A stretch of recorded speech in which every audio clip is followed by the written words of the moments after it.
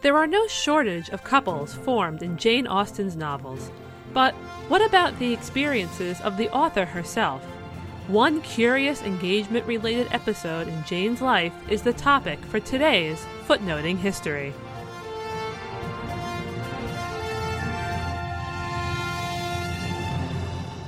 Hey everyone, Christine here with Footnoting History's newest episode, The Unengagement of Jane Austen.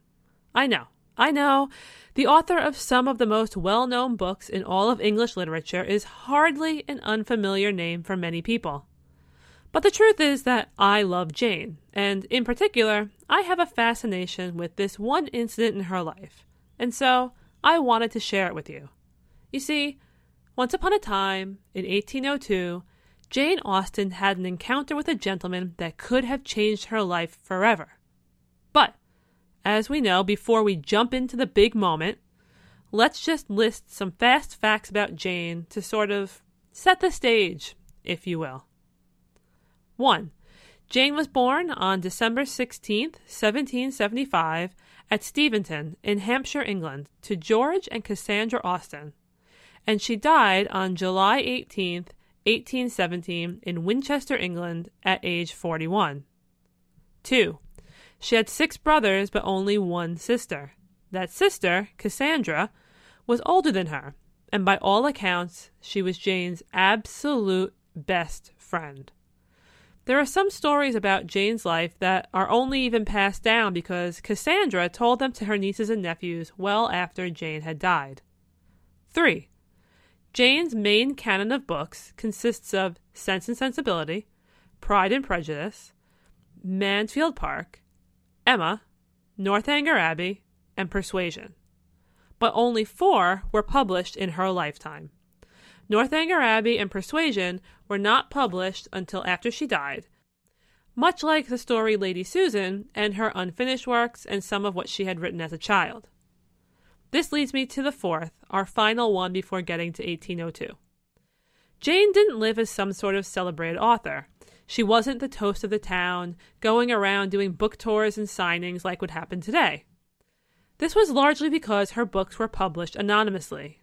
Her first publication, Sense and Sensibility, was noted as being written by a lady, with subsequent books saying things like, by the author of Sense and Sensibility. It wasn't until Northanger Abbey and Persuasion were published after her death that her name was actually affixed to her works. What then was Jane up to in 1802, the time of our main event? Well, first off, although she was definitely already writing, she had not yet had anything published, and would not for quite some time. She was single, and at nearly 27, opportunities for changing that state were not particularly forthcoming.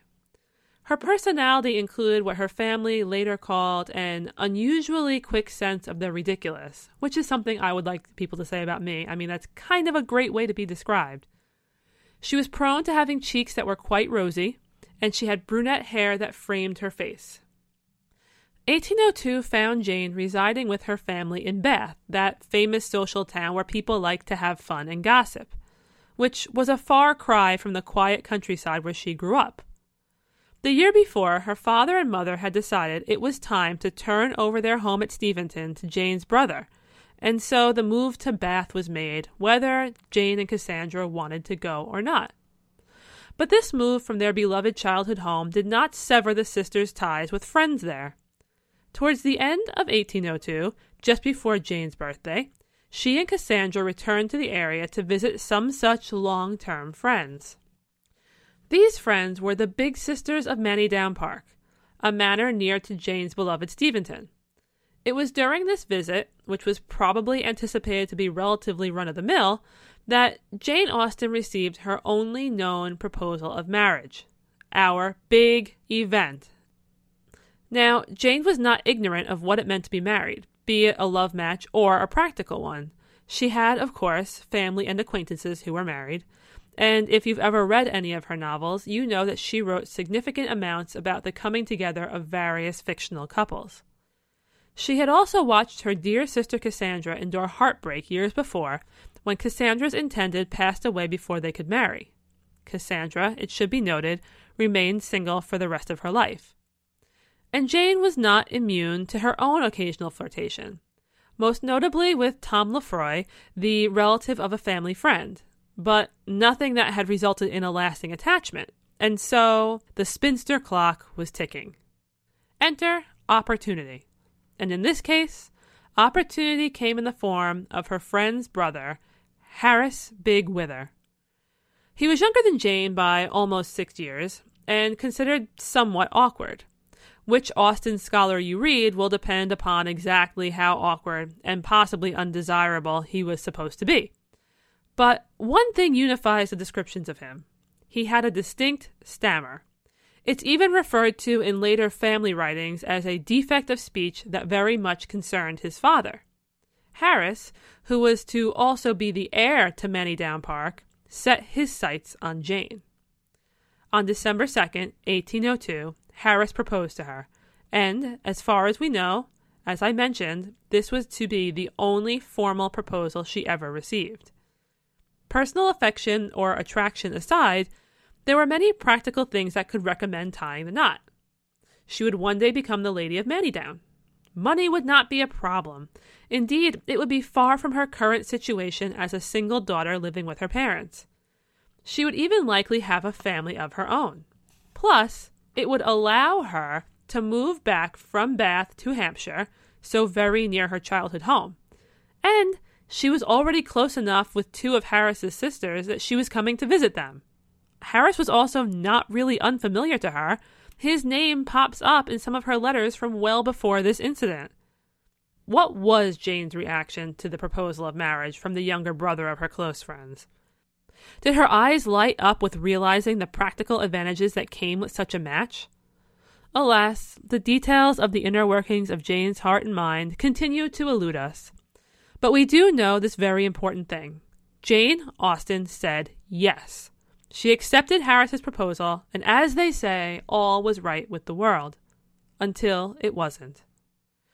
The very next day, things turned on their heads. Jane changed her mind, and she broke off the engagement, and it was less than 24 hours after accepting it. Whatever motivated Jane's acceptance was apparently not enough for it to last for more than one evening. What a scandal! As befitted such a twist, Jane and Cassandra quit Manydown Park, no doubt cutting their intended visit quite short. Harris and the rest of his family were most likely down about this sudden turnaround that happened with almost whiplash-causing speed. One day engaged, the next day tossed aside. It almost sounds like the jumping-off point for a modern-day television drama. In the 15 years Jane lived after this, she did publish the books that would make her famous today. But despite their involving courtship and marriage, she would never walk down the aisle herself. She would, however, overcome the likely embarrassment which occurred when she had to tell her family and friends that she would and then would not be marrying Harris, because she continued her friendship with his sisters up until her death in 1817. Now, did she regret her choice? It's impossible to know, as Jane's surviving letters have a big gap surrounding the time of her whirlwind engagement and unengagement. It is widely believed that Cassandra, in the decades following Jane's death, destroyed a good deal of their correspondence, so the odds are the world may never know what opinions, if any, she had ever given on paper.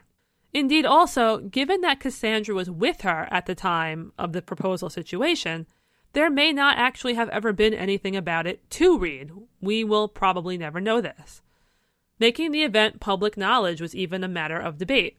Later, as the 1870s were approaching, when both Jane and her protective older sister had long since passed, her nieces and nephew were trying to decide how to present a portrait of her life to the world.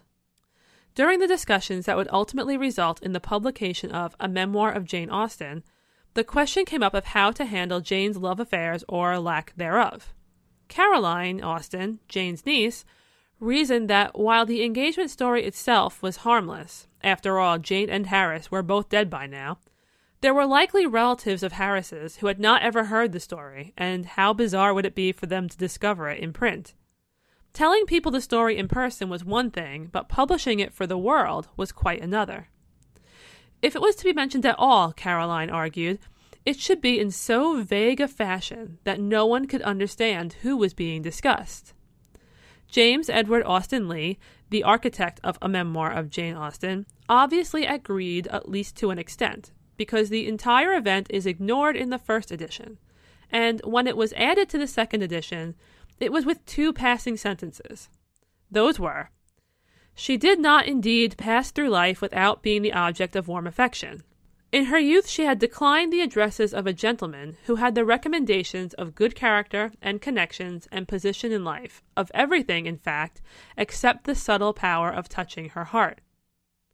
The topic is then abandoned for a discussion of Jane having had a possible affinity for an unnamed man she met near the seaside.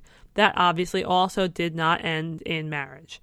In fact, it is believed that the nameless man died suddenly without anything progressing. Jane's love life clearly was not meant to have a fairy tale ending. But wait a minute. Wait. What happened to Harris? What happened to him after this rather strange development in his life? Did he wallow in despair? No. Quite the contrary. And we must discuss that, lest he be relegated yet again to serving as a footnote in Ms. Austen's life. In November of 1804, little less than 2 years after the failed engagement attempt, Harris married. The woman he married was Anne Howe Frith, daughter of Jane and Beddington Frith. Her father was actually a lieutenant colonel of the North Hants militia. The couple settled at Wimmering Manor in Hampshire. Okay, fun fact. When I was researching this podcast and reading about Wimmering Manor, I learned that it has been featured more than once on modern British television shows for being considered one of the most haunted houses in the UK. So if you like being creeped out, you may want to give that a Google or a look on YouTube or something. I mean, I admit that I didn't watch any of them because I am one of the easiest scared people you'll ever meet, but it was a very strange and interesting connection, and so I thought I should point it out. Anyway, so Harris recovered, and he married Anne in November of 1804. They lived together in Wimmering until 1813. That was when Harris's father died, and he inherited Manydown and all that came with it. A family history, published in 1907 by Reverend Reginald Big Wither, says that due to his stammering, Harris continued to avoid society. And while he was quite hospitable in his own home, he was also quick-tempered. You can interpret that as you wish. Reverend Big Wither also includes a family story passed down about Harris that could be seen as quite amusing, so long as I guess you were not the one experiencing it. Harris had a disagreement with members of the Winchester Cathedral chapter over his right to cut timber in a certain area. It perturbed him greatly that these men, who he considered his friends, were denying him what he wanted. So, what he allegedly did was invite them all over to dinner. Then he served them punch, but the punch was made of a mixture of all the different wonderful wines that tasted particularly vile when combined. Seeing their dismay at the taste of this gross punch, he told them, "My punch is like you. In your individual capacity you are all very good fellows, but in your corporate capacity you are very disagreeable." Well played. The score here was Harris 1, members of the Winchester Cathedral chapter 0. But I digress there with that little aside, so back to the main plot. Harris and his wife Anne had 10 children together and evenly split 5 sons and 5 daughters.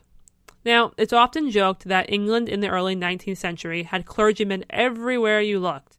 And if someone wanted to illustrate that argument, they need look no farther than Harris and Anne's sons. 4 of them took holy orders. That's right, 4 out of 5. The one that didn't, Charles, moved to New Zealand, where he eventually got involved in politics there. Much like 4 out of 5 sons had similar life stories in the holy order sense, all 5 of Harris and Anne's daughters had something interesting in common as well. Not one of them married. This state of non-marriage or singledom or spinsterhood, whatever you'd like to call it, naturally brings us back to Jane, because she never married herself, and she did not achieve literary fame until after her death. Meanwhile, Harris went from being the cast-off suitor to a husband, father of 10, and curious country gentleman. He lived in the Manydown area until March of 1833, when he passed away not long before his 52nd birthday, which, for those who are keeping track, was almost 16 years after his could-have-been wife, Jane Austen. This has been Footnoting History. If you like the podcast, be sure to visit our website, footnotinghistory.com, where you can find links to further reading suggestions related to this week's episode, as well as a calendar of upcoming podcasts. You can also like us on Facebook and follow us on Twitter at History Footnote. Until next time, remember, the best stories are always in the footnotes.